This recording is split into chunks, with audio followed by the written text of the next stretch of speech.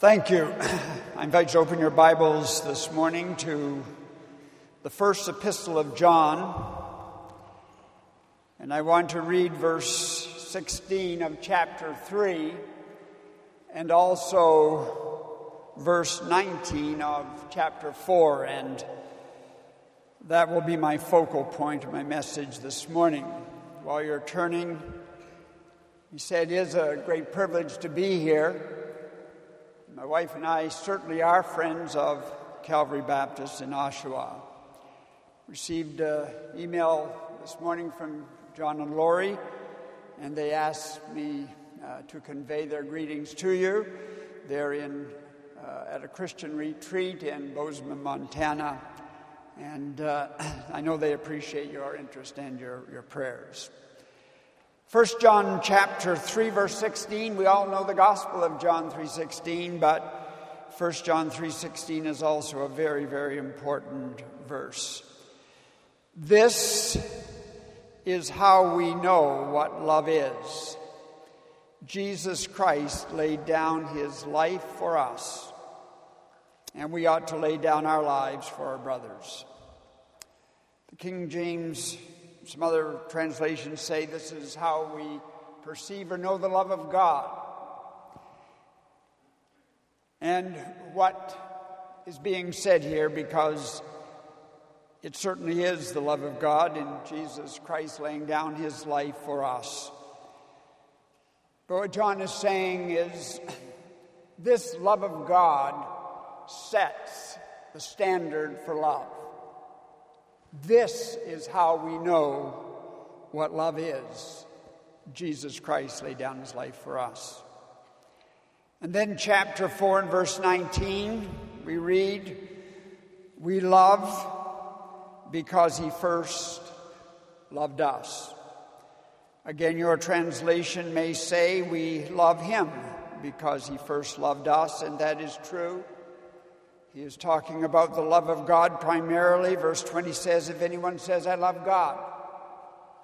But you will discover in the writing of John that he conveys from the Lord Jesus that our love for Jesus can never stop with Jesus, as verse 20 tells us, but it must continue on to the love of our brothers. Let's just pause for a word of prayer. Our Father, we know that the love of God is greater far than tongue or pen can ever tell. And so we pray that your Holy Spirit will do what no tongue can, and that is to reveal the love of God to us in a new and fresh way. We ask this in Christ's name. Amen. Let me ask you a question. Don't raise your hands or you could be in big trouble. But here's the question. When you were married, how many looking back now realize you were not really in love? No hands, you could pay a big price. I'm one of those. When I got married, I wasn't, now looking back, I wasn't really in love. I thought I was. But it was what the late Ann Landers used to call biochemistry. She'd a couple meets and think they fall in love, and she's, no, it's just a biochemical reaction. I thought I was in love. I really couldn't have been.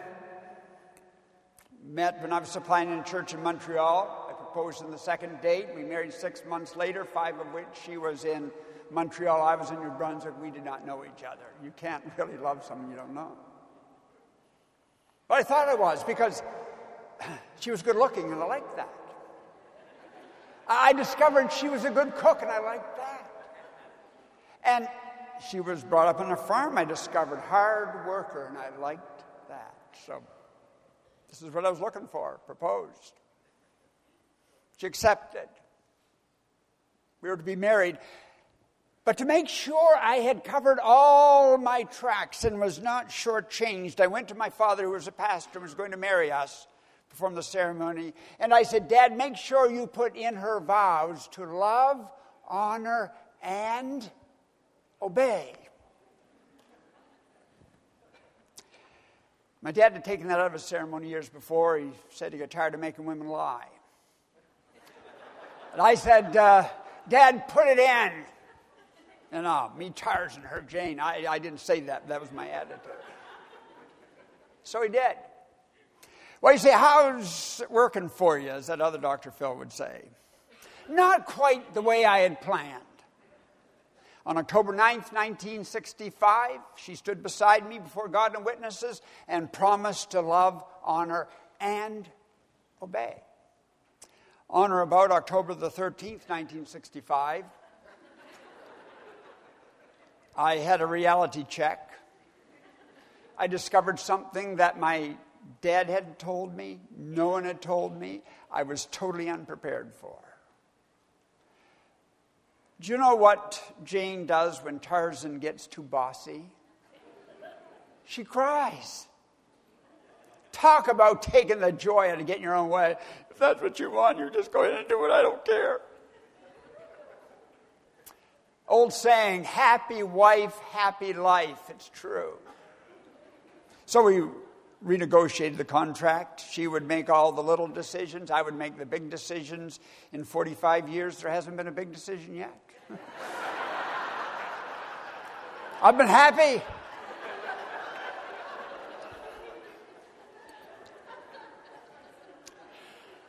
But as we went along, I discovered something. I discovered she was a very selfless person. She always put me first. For several years, there was just the two of us before children. And at any mealtime, I would notice I had the best of the food. If she even toasted 2 slices of toast, she would examine them to see which one was toasted the better and give it to me. I discovered she was very sacrificial. If we both weren't feeling well, she would want me to rest and she would take care of me. And if it was her needs versus my needs, she would always sacrifice those needs for me. And then I discovered her love was steadfast and she loved me always, and I could always depend on her, and she always believed in me. And every time I come back from being out, she greeted me with a smile. And I began to realize what a valuable person I had in my life. And I began to not fall in love, but grow in love. And I remember one day in 1993, as I walked beside her in a hospital corridor as they wheeled her to the operating room to take out a large tumor, and I had to leave at the operating door. And for the next 3 or 4 hours, I did my best to make deals with God. I tried to make bargains with him. I made promises to save my wife. I know that's not theologically correct. It's not scriptural. The Bible's very clear. God doesn't take bribes, but I tried it anyway. Because I didn't want to lose her. Not because of what she could do for me, but because of who she was to me. Now you say that's a nice, touching love story. It's obvious your wife's a jewel, you're a jerk, but we really came here this morning to hear about Jesus. What does that story have to do with the Christian life? It has everything to do with the Christian life. Because you meet them, I meet them. There's probably some here this morning that maybe have gone through there and are saying, been there, done that. We meet people who are ready to give up on God. They're ready to divorce Jesus. Why? Because their love for him is tied up on what he does for them on a daily basis. And if they pray for something, they want something, and they ask for it and God doesn't give it to them, they're convinced he does not love them, and therefore they're ready to turn their back on him. they're not going to love him either. So that brings me to the question of the day. It's a very important question. And that is, why should we love Jesus? Why should we love God? You know, that question, especially if you're here today and you're not a Christian. And you're wondering, well, if I became a Christian, what is in it for me? The right answer to this question is a deal breaker, because if you have the wrong answer, you're not going to make it in the Christian life. Why should we love Jesus? Well, I won't keep you in suspense. The answer is very clearly in that 19th verse of chapter 4. We love God and others. We love him because, note that word because, that's key. We love him because he first loved us. That's it. To take that question a step further, when and where did he first love us? And that question is also answered in this chapter. Go back to verse 9. When did he love us? How did he love us? Verse 9, this is how God showed his love among us. He sent his one and only Son into the world that we might live through him. This is love, not that we loved God, but that he loved us and sent his Son as atoning sacrifice for our sins. See what he's saying? You're to love him because he first loved us. And how we know of that love, how he showed that love, what has to be the basis of our response to him is the love that he showed for us on the cross of Calvary. John, in his epistle, if you read it, you will discover he moves sort of in cycles. He's dealing with different subjects, and he's keep coming back to them as he does with this one. And he's already dealt with it in that 16th verse of chapter 3. He says, this is how we know what love is. Jesus Christ laid down his life for us. He has already said, this is love. This is the standard for love. This is the greatest example of love. John Stott, in his little commentary in 1 John, makes a very interesting observation. He says in verse 15 of chapter 3, you have the greatest example of hate, where Cain hated his brother and murdered him. And then in verse 16, you have the greatest example of love, where Jesus Christ laid down his life for us.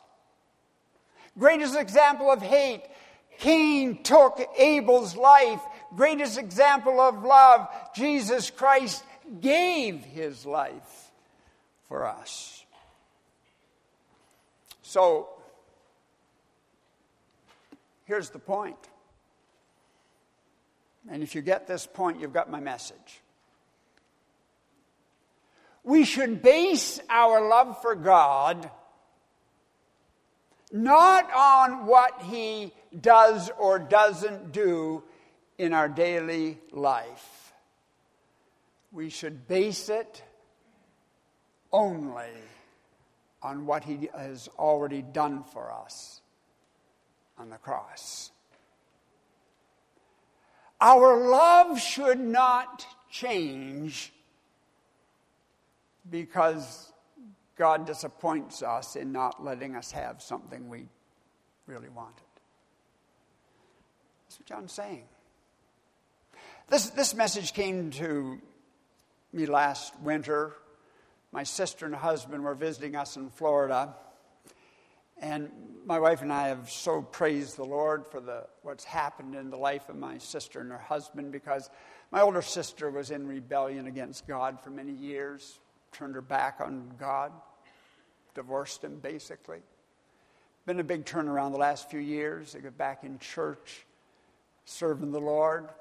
They're becoming almost fanatics. They'll go to church every Sunday, and then they'll come home, watch David, Jeremiah, and others. And my sister, for the first time, she'll call me with a scriptural question or theological question. Tremendous change.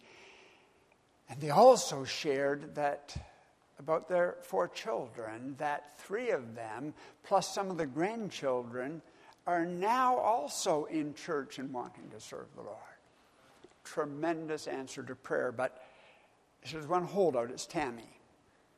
And that came as a surprise to me because Tammy was the one I thought would be serving the Lord.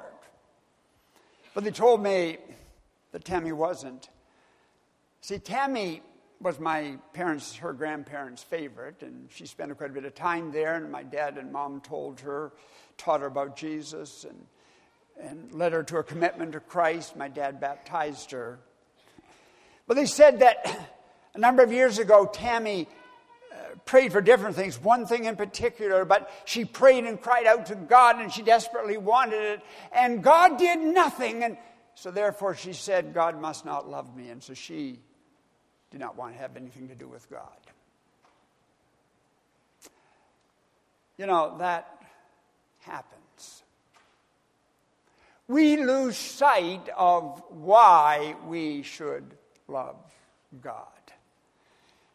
And we base it on what He's doing or not doing for us now. I remember years ago when I was working with Pastor Rick in Chatham, and one day, the next day was his day off, and I said, would you like to do a round of golf? And he said, yes, I would. I really, really would, but this is going to cost me big with Lynn.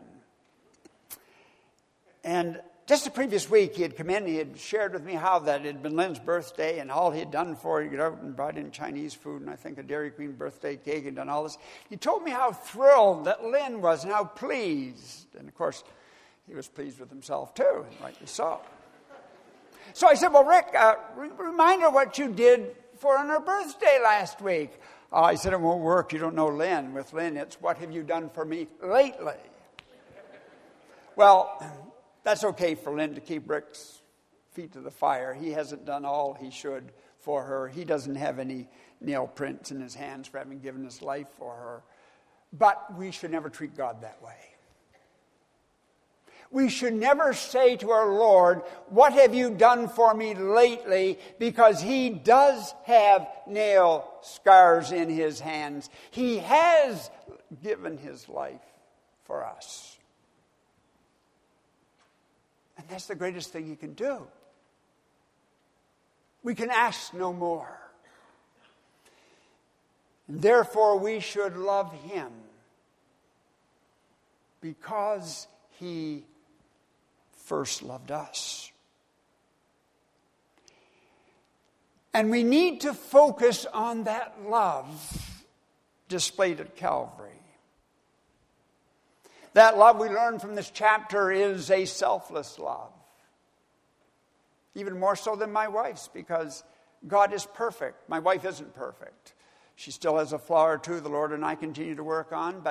But see, God's love is perfect because He is perfect, and His love is selfless. That is revealed to us in verse 9 of chapter 4. Notice what it says. This is how God showed His love for us. And then in verse 10, this is love, not that we loved God, but that He loved us. See what He's saying? He's saying that God did not wait for us to love Him. He loved us. It wasn't a matter that we loved God and He responded to our love. We didn't love God. In fact, we were in rebellion against Him. But His love was not selfish. He did not say, I will wait till you love me and wait till you do something for me before I love you and do anything for you. No, not that we loved God, but that He loved us. He loved us before we loved Him. He loved us when there was no reason for him to love us. His love was selfless. His love was also sacrificial, and he tells us that in verse 10. He loved us and sent his Son as an atoning sacrifice for sins. As we pointed out, this is the greatest example of love. There is no greater love than that. Jesus told his disciples that in John 15:13. He says, greater love is no man than this, that a man lay down his life for his friends. In chapter 10 and verse 11, he said, I am the good shepherd of the sheep, and I lay down my life for the sheep.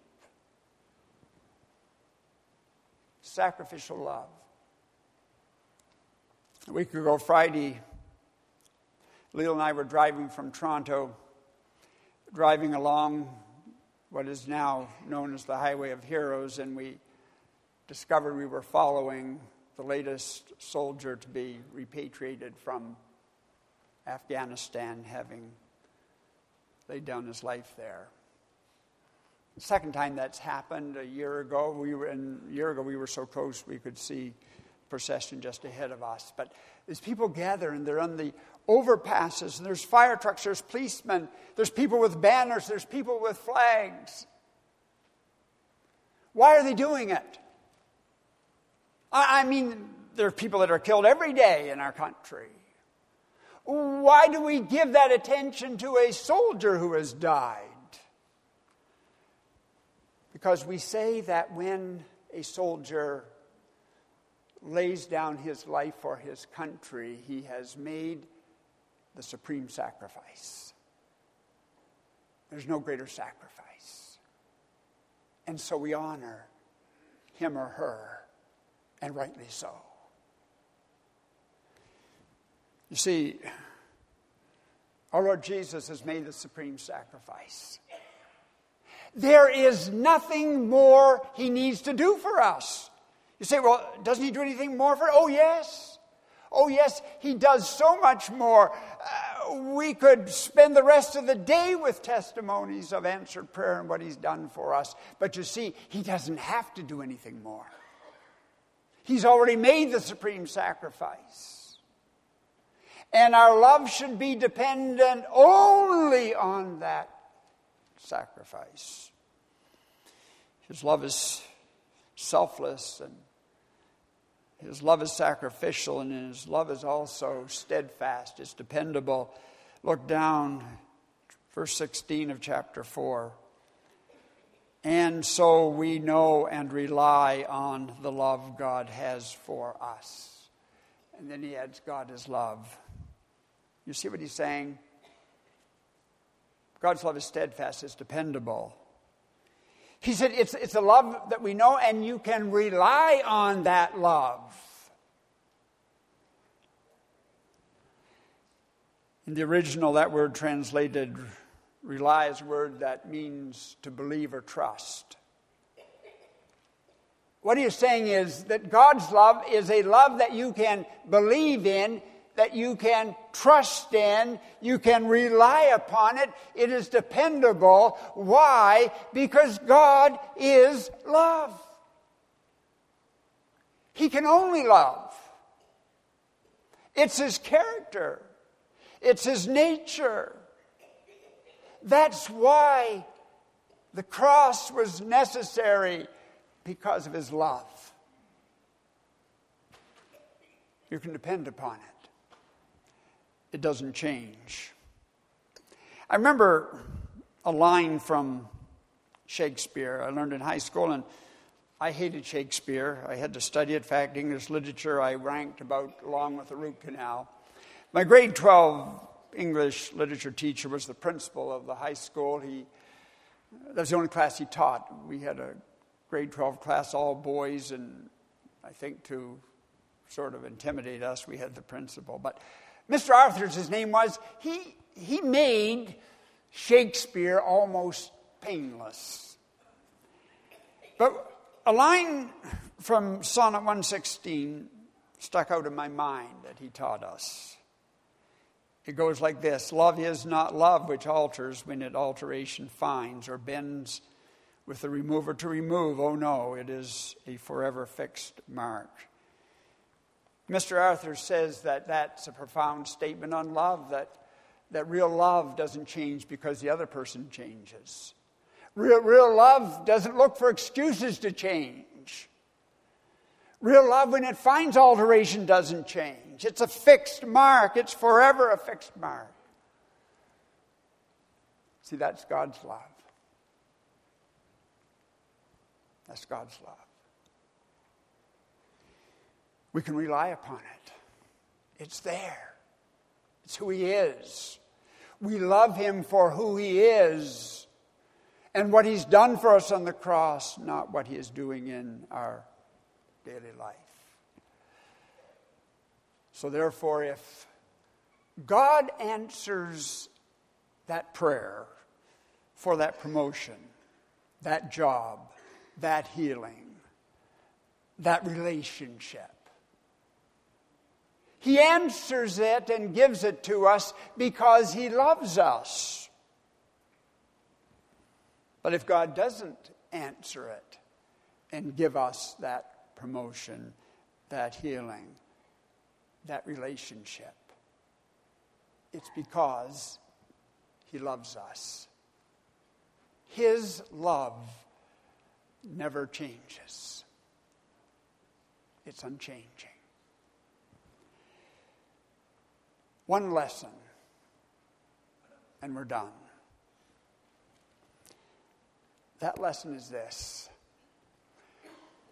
We need, in order for our love to remain constant, we need to focus on the cross.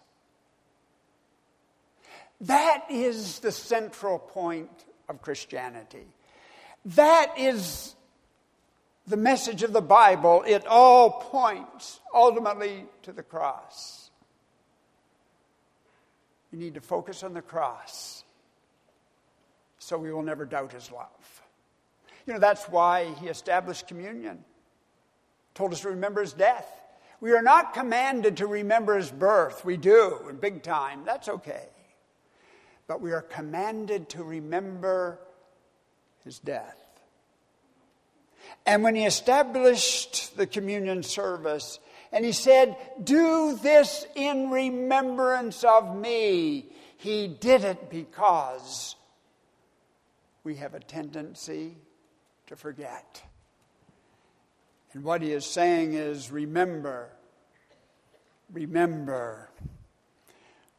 what I did at Calvary. We sing about it. We sang about it this morning. And there's something that just lifts my heart a little higher when we sing about the cross. It just connects, and I know it does with you. I remember years ago, probably 40 years ago, doing a survey in church I was pastoring and asked them to list their 5 favorite hymns or gospel songs. And in almost every case, either number 1 or number 2 was the Old Rugged Cross. So I'll cherish the old rugged cross. So as trophies at last I lay down, I will cling to the old rugged cross and exchange it someday for a crown.